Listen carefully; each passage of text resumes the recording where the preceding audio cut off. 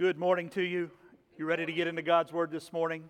Before we do that, I'm going to share something with you. I wasn't intending to share this until we were singing that last song, and I just was overwhelmed. So appreciative of these folks, by the way, and the way they lead us each and every week in our worship ministry.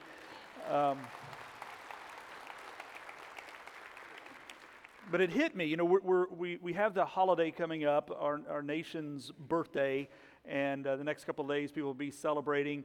Most of us will be enjoying it. My poor dog is already going into shock from all the fireworks and his anxiety. But I was just overwhelmed as we were singing, and the fact that we're able to sing and to do so without fear of reprisal. This morning I received a text, a message that comes from a friend of mine. You've heard him preach before. Kevin Smith preached here last year, and he made this statement in a text. He said, "Today we get to preach like free men in free pulpits, in free churches, in a free country. What an honor and a blessing. Many around the world and throughout church history would love that opportunity, and we have it every week of our lives." Isn't that a powerful thought? There are people in this world today who are as much in love with Jesus as you are, but they do not have the freedom that we have to gather and to publicly open up the doors, throw up the doors, and to publicly proclaim that there is but one way of salvation because there is one God and His name is Jesus.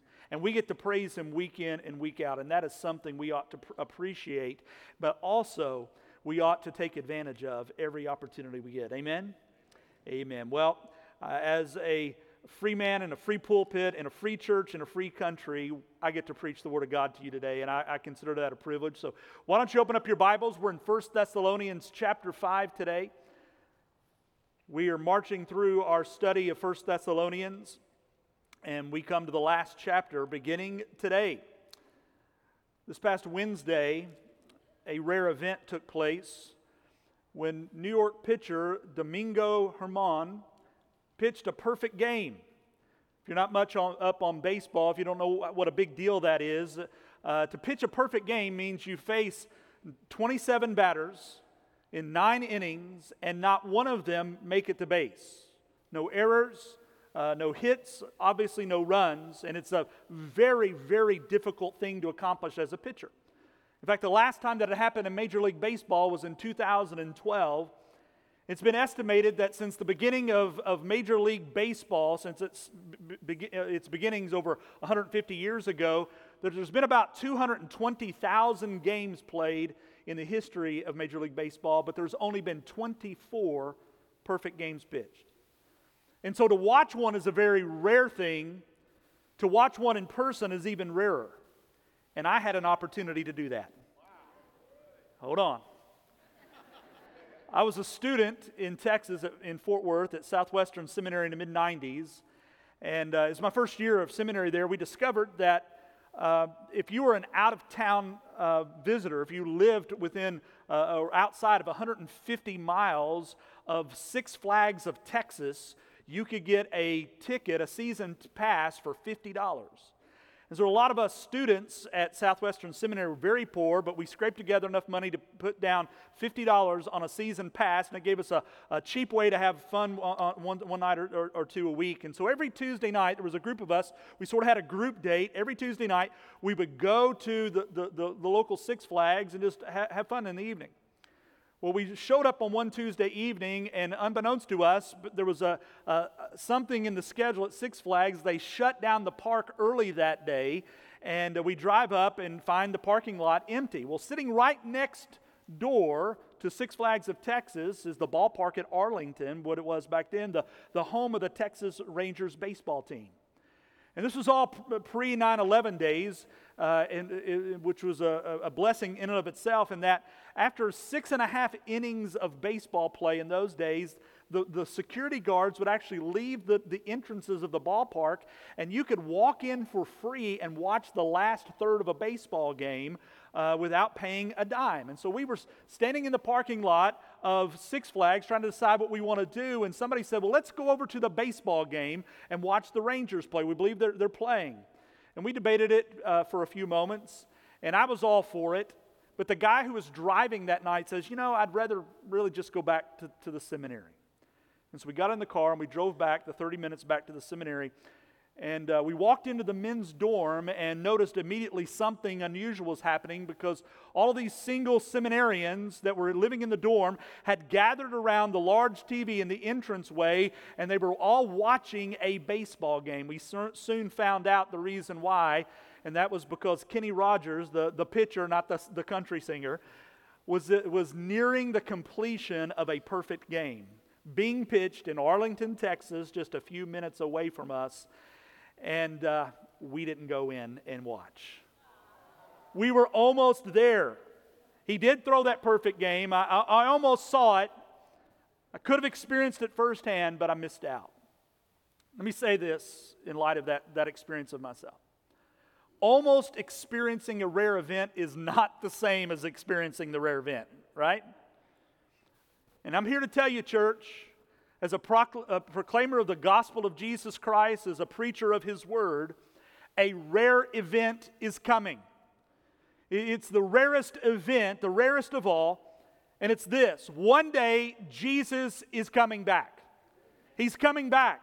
The Bible describes it as coming very soon. That is, that His return is imminent. But Jesus is coming back, but not everyone is going to experience the joy of it. Some are going to miss out. And for those who do, the consequences of missing out will be weighty. But here's my prayer for you, and I believe it's Paul's prayer for you. It's this: that you won't miss out, that you will know it's coming, that His return is imminent, and that you will be ready for that day. In fact, that is the topic of our message today, the return of Jesus. And we're going to see it described and proclaimed in 1 Thessalonians chapter 5. So why don't you stand with me, as we often do, as we recognize what a privilege and an honor it is to stand and to read and to proclaim the good news of Christ. Let's read His word and hear about the day of the Lord. This is the Apostle Paul writing to the Thessalonians. Now concerning the times and the seasons, brothers, you have no need to have anything written to you, for you yourselves are fully aware that the day of the Lord will come like a thief in the night. While people are saying there is peace and security, then sudden destruction will come upon them as labor pains come upon a pregnant woman, and they will not escape. But you are not in darkness, brothers, for that day to surprise you like a thief. For you're all children of light, children of the day. We are not of the night or of the darkness. So then let us not sleep as others do, but let us keep awake and be sober.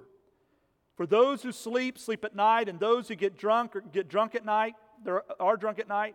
But since we belong to the day, let us be sober, having put on the breastplate of faith and love, and for the helmet, the hope of salvation. For God has not destined us for wrath, but to obtain salvation through our Lord Jesus Christ, who died for us so that whether we are awake or asleep, we might live with Him. Therefore, encourage one another and build one another up, just as you are doing. As we have seen throughout the study of 1 Thessalonians, Paul is writing to a group of Christians, the Thessalonians, these believers, but he's also, I believe, now writing to us that we ought to stand firm. And this is especially pertinent in light of His imminent return. So let's pray together. Let's ask the Lord's blessing upon the proclamation of His word, and let us express our appreciation for it. Lord, we deeply thank You for Your word. You have revealed Yourself to us in the flesh, and You continue to reveal Yourself in Holy Writ. Thank You for Your word, Lord. Thank You for the privilege that we have to stand here, to proclaim it, to hear it, to study it, and to do it without reprisal. Lord, we are grateful for the freedom that we have in this nation, but let us not take it for granted. As we proclaim it, let us also hear it and heed it and live it out to the glory of God. Lord, knowing that You are coming, You're going to come back, and it could even happen in our lifetime. May we be ready, and may we live as if this is a reality that will come true very soon. So we ask it, Lord. We pray it in the name of Christ Jesus. Amen and amen. God bless you. Go ahead and have a seat. I'm fairly certain I've shared with you a recurring nightmare that I have. It's a nightmare that's rooted in reality, but if I don't have a lot of nightmares, I'm not that kind of person, but occasionally for one reason or another, I'll have this nightmare pop into my brain while I'm sleeping, and it's this, that I show up for my last ever college class, and I'm about to wrap things up, about to graduate, but the professor calls me forward at the end of the class to inform me that I'm missing an assignment for this class, and this class is necessary, that I need this assignment to pass the class, and that the class is necessary in order for me to graduate. And so if I don't complete the assignment, I don't pass the class. If I don't pass the class, I got to repeat the class all over and spend another semester in college. And so I say that this nightmare that I have, and I'll sometimes fret over it. Anybody else have that kind of nightmare like that? Or is it just me? All right. I say that it's rooted in reality because it's rooted in reality. When I was in college, my degree, my four-year degree is in communication arts, and there was a core class, a core prerequisite that was called mass communications. And I took the class one semester, and because I was starting in a ministry role at a church and I was very busy, I ended up withdrawing from that class part of the way through that semester and picked it up another semester. And so I had a lot of notes from the first half of the class, was taking the same professor, had a lot of notes, so I felt like I would go to class, but if I had to miss a class, it wasn't a big deal. It was a big deal. Because on one particular time in a second semester retaking this class, I missed a particular class in which the professor had added an assignment that wasn't included in the previous iteration of this class. And he had broken up the class into groups, and the groups are going to put together some presentations that they would present at the end of the semester, and it was a key part of the final grade. So all of us were assigned to a group. I was actually assigned. The problem was I had no idea about it until 1 week before the presentation. And my fellow group participants, who I guess didn't like me, did not inform me that I was in their group, and they went ahead and planned things. And it took a lot of begging and pleading before my group finally and reluctantly allowed me to participate. See, I almost failed that class because I had no idea that there was an assignment coming. I almost failed it because I hadn't done what was expected of me, and basically I wasn't ready. Our passage today is all about being ready, about being prepared, and not just for some minor class assignment. It's about being ready for the most important event of all, the most important event since the death, burial, and resurrection of Jesus, and that's His return. Because Jesus is coming back one day. It may very well be soon, but are you and are we ready for it? You see, before Paul moves to the conclusion of his letter, and it's coming the next couple of weeks, we'll examine it, Paul wants us to understand the reality of Christ's return, that it is going to happen. And because of that, he's concerned that we would be ready and that we live accordingly. And so he's going to give to us some expressions of ways in which we can be ready for the return of Jesus. And I'm going to share these with you. And he begins with the reality of Jesus' return. It's the very first point I want to share with you. And he gives us a warning. So here's the first point. In light of the return of Jesus, we need to be forewarned. You see, Jesus is coming back, and he's coming back at an unexpected time. And when he does, it's going to be a time either for judgment or for salvation. Paul says in verse 1, "Now concerning the times and the seasons, brothers, you have no need to have anything written to you." And then he says in verse 2, "For you yourselves are fully aware that the day of the Lord will come like a thief in the night." Paul introduces a couple of concepts, actually one concept with two different phrases. He talks about times and seasons, and he mentions the day of the Lord. But both of these are talking about and pointing to the same event, which is the return of Jesus. And how all that's going to play out and what happens to Christians then, it's really a big matter of debate. And I'm sure that some of you have spent a lot of time studying this. It's quite likely there may be a person or two who spend far more time studying this than even I have. There's a lot of debate surrounding when Jesus is showing up and the manner in which he shows up and what's going to happen related to it. Revelation chapter 20 describes what is known as the millennial or 1,000-year reign of Jesus. And there are a lot of questions surrounding that, such as, is this a literal 1,000 years reign of Jesus, or is it figurative? Some say it's figurative, and that we're actually living in the reign of the millennial reign of Jesus now, that he is allowing the gospel to be proclaimed. Others believe, no, that is an actual literal 1,000 years, and that's some point in the future. Jesus is going to come back, and then the reign of Christ will come. Other questions such as, does Jesus come back before or after the millennium? Some hold that the gospel is going to keep being spread, and that more and more people are going to come to know Jesus, so that the world begins to be populated with Christians to such a degree that it ushers in the millennial reign of Christ, and then Jesus will come back. Others hold that Jesus will come back, and only then will the millennium begin. And you may have a particular viewpoint. I will tell you, I see varied viewpoints even among Baptist scholars. Each of these positions have been held by scholarly and godly people. And I will tell you, if you want to know what my position is, I'm with Jesus, whatever he thinks it's going to be, right? Listen, one day we're going to discover which position was right. And I encourage you to study, do so.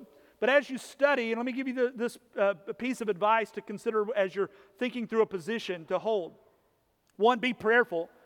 With that, I would say give a fair shake at every position. You may have been raised with one position, and you need to listen and pay attention and listen to all sides. But whatever you do, approach it with a lot of humility. A lot of humility. Don't be combative. Don't look down upon those who have a differing viewpoint of you. And in the end, when Jesus comes back and you discover that the position you held were wrong, just roll with what happens, all right? It's going to be okay. Jesus has got this. Listen, we cannot let this subject be a point of contention. It's not about fighting over it. I mean, Paul's words here are not intended to be fighting words. They were meant to be words of encouragement, words of pastoral comfort.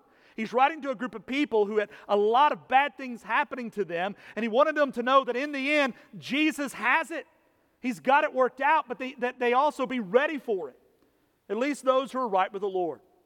So one thing that all these positions are, I didn't go into the weeds of all these positions and giving the names to them, but one thing that they all have in common is this: Jesus is coming back. He's coming back, and when he does, he's going to come back as judge. And for those who are lost in their sins, they're going to face the judgment of God because of their sins. In fact, look at verse 3. Paul writes, while people are saying there is peace and security, then sudden destruction will come upon them as labor pains come upon a pregnant woman, and they will not escape. This apocalyptic language is found elsewhere in Scripture. For instance, we see similar language about the day of the Lord in Isaiah chapter 13, verses 6 and following. Let me just read it to you. Wait, for the day of the Lord is near. As destruction from the Almighty it will come. Therefore all hands will be feeble and every human heart will melt. They will be dismayed. Pangs and agony will seize them. They will be in anguish like a woman in labor. They will look aghast at one another. Their faces will be aflame. Behold, the day of the Lord comes, cruel with wrath and fierce anger, to make the land a desolation and to destroy its sinners from it. That's not the typical picture of Jesus and his coming that we're used to, right? I mean, we often think of and prefer the Jesus who comes across in niceties, that he's kind and gentle and loving and sacrificial, which all of these things are true, but never negate the fact or diminish the fact that Jesus is also just, because he is holy and righteous God. Because when he comes back, he's going to come back as that holy and righteous God who comes to judge. And if you've ever lived your life as if you did not need God, as if you did not need Jesus, if you've lived for yourself for what you want and not what he wants, if you put yourself above God, then friend, you are a sinner in rebellion against God, and your sins will have consequence. You will face judgment for your sin. And all of those descriptors that I've just read from Isaiah chapter 13, you're going to experience all of that and more. Because the Lord will come, and when he does, he will be cruel to you. His wrath, his fierce anger will burn against you.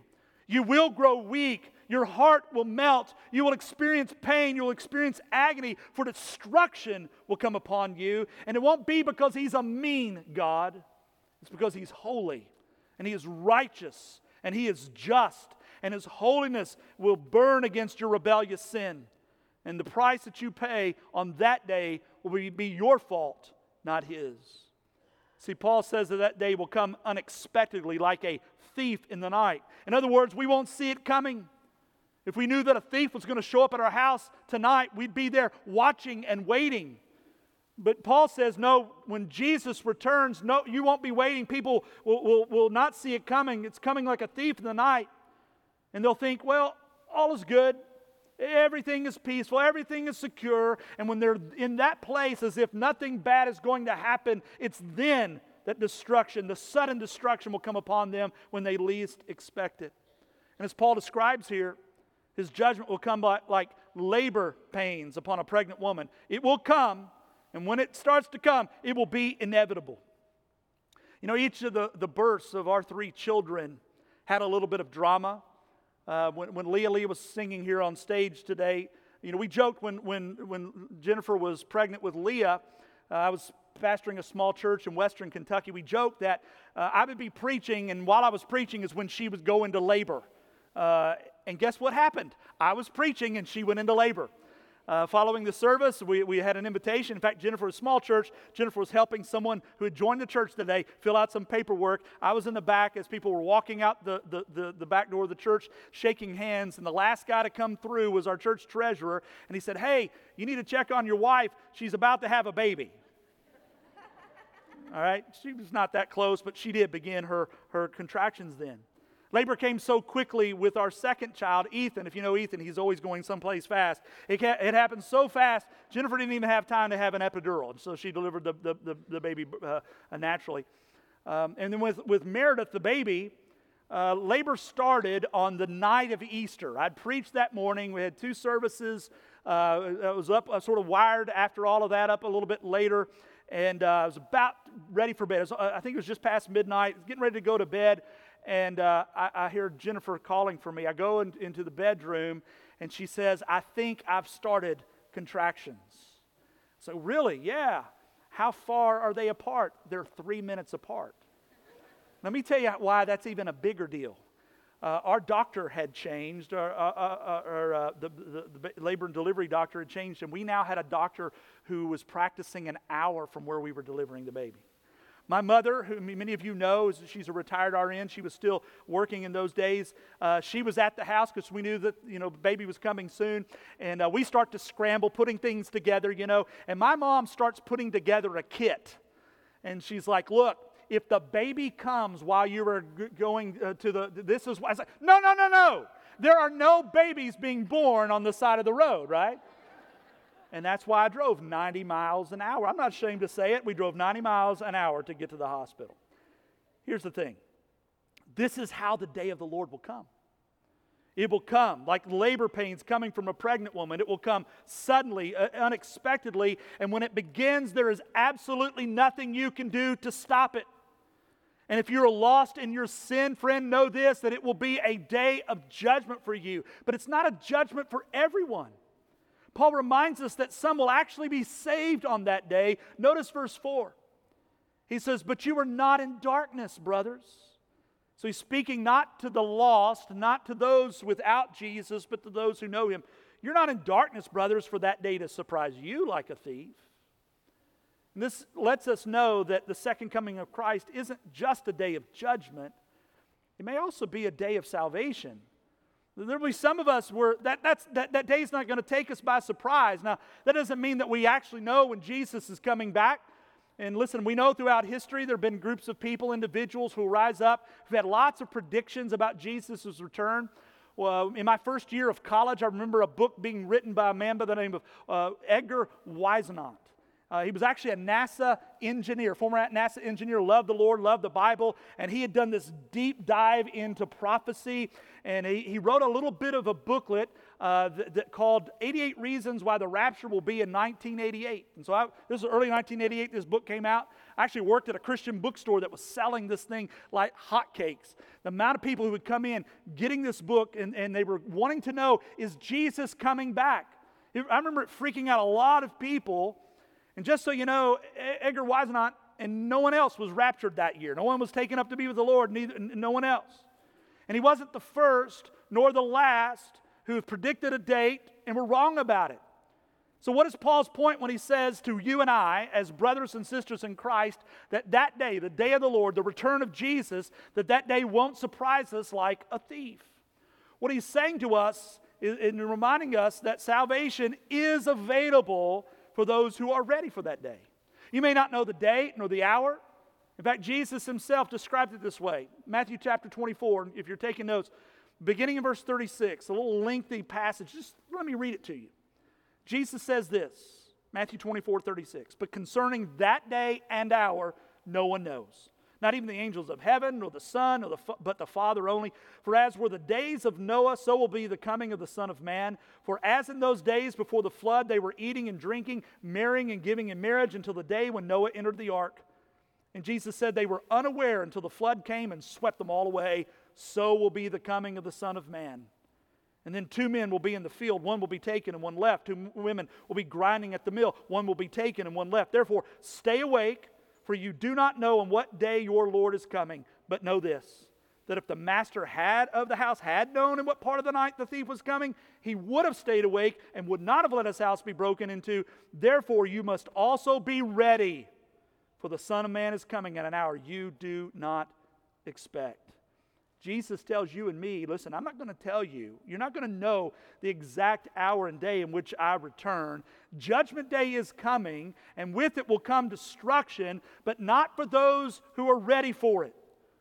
For those who are ready, they will be saved.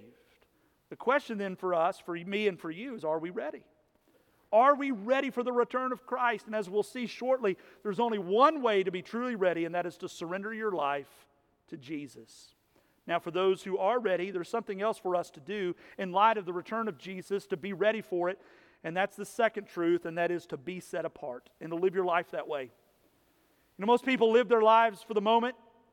You know, they're the ones that are thinking, everything's good, there's peace, there's security, I don't have much to worry about the future. I'm just not going to think about those kind of things. But friend, as a believer in Jesus Christ, especially in light of the words of Jesus and the words of Paul, we should be mindful of the future. It is coming. And if we were mindful of the future, it would certainly impact how we live in the present. I want you to look at verse 5 again of 1 Thessalonians chapter 5. He says, for you are all children of light, children of the day. We are not of the night or of the darkness. Paul here is describing 2 groups of people, and it's 2 groups of people, as we shall see, will have 2 different destinies. But the 2 groups of people are the children of light versus the children of darkness, the children of day versus the children of the night. The children of day, they're distinct from the children of the night. They're not the same type of people. The children of the day, they will be saved by Jesus. The children of night, they're going to face His judgment. They're going to face His wrath. Children of light, by the way, may externally, physically look like the children of the darkness, because we're all human after all, but we are distinctly different. We're spiritually different. Those who have trusted Christ, those who have been saved by Jesus, we've been set apart by Christ. We were once in the darkness, but now He's brought us into the light. As Jesus said in John chapter 8, I am the light of the world. Whoever follows me will not walk in darkness, but will have the light of life. If you know Jesus, you have the light of life. And so who we are as the children of light ought to have a huge impact upon how we're living our lives today. And if we have the light of Christ, we're not the ones walking in darkness. And so our behavior ought to reflect that, the behavior of someone who's walking in the light, not of the darkness. In fact, look further here in chapter 5. Look at verses 6 and 7.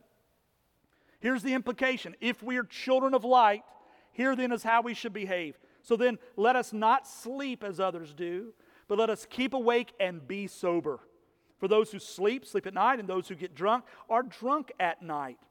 And so Paul's saying, look, remember, you are not in the darkness. You're not of the darkness. You are of the light. and you know that Jesus is coming back. I've already told you that, right? And you didn't need me to write to you about this, though I went ahead and wrote to you anyway. You didn't need me to write to you about this. That's why we need to keep awake and to be sober. This idea of keeping awake, it basically means to be watchful, to be alert, to be sober. Yes, it can very clearly mean that we're not to be under the influence of a substance, but can also points to how we perceive things and how we understand things. It's about being under control and having the capacity to control one's behavior, but it also impacts how we think and how we see things.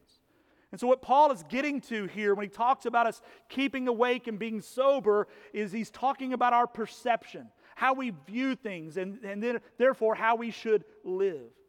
And as children of the day, as children of light, we are aware of the imminent return of Jesus Christ one day. And knowing that we are also set apart because of our faith in Jesus, we ought to live now, lives set apart, knowing that Jesus is coming back. So live as set apart people. In other words, Christian, process these questions. Do you have your eyes fixed on the moment, on your momentary trials and tribulations, or do you have your sight set on eternity? Where is your view? Are we awake and sober-minded? Are we aware and ready for the return of Jesus, or are we asleep with no thoughts on His return?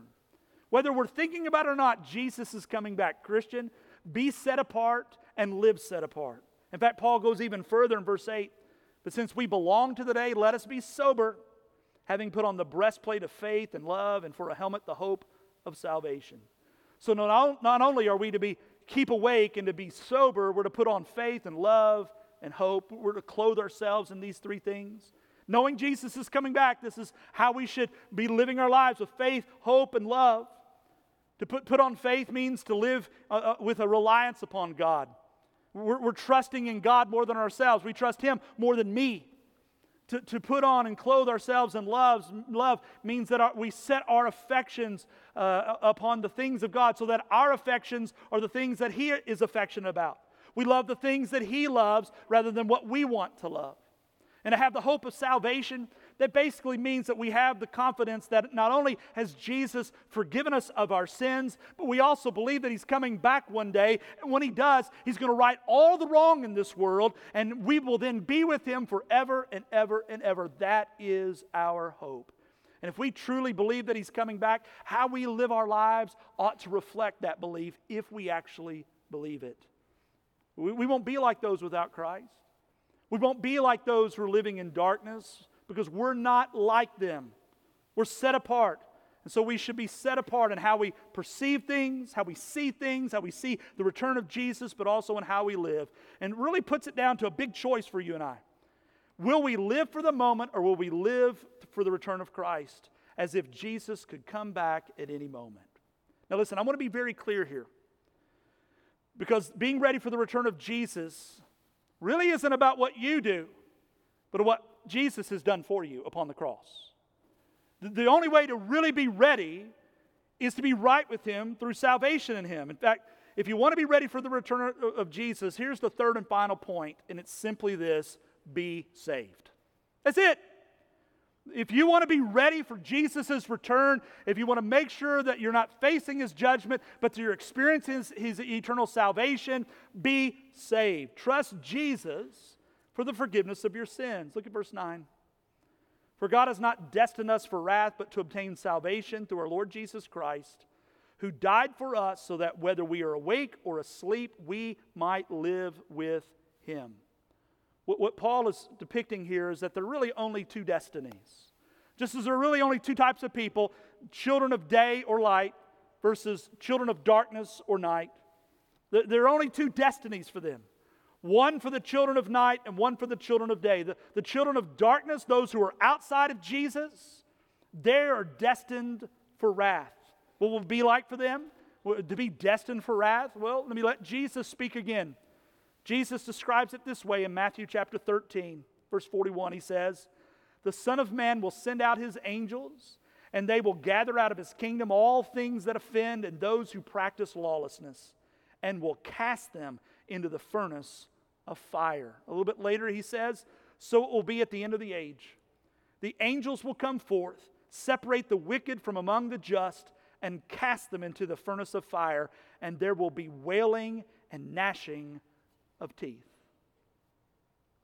Anybody encouraged by those words? Anybody feeling warm and fuzzy about those words? You may be thinking, that's harsh. If that's what God's wrath isn't something that a loving God should have.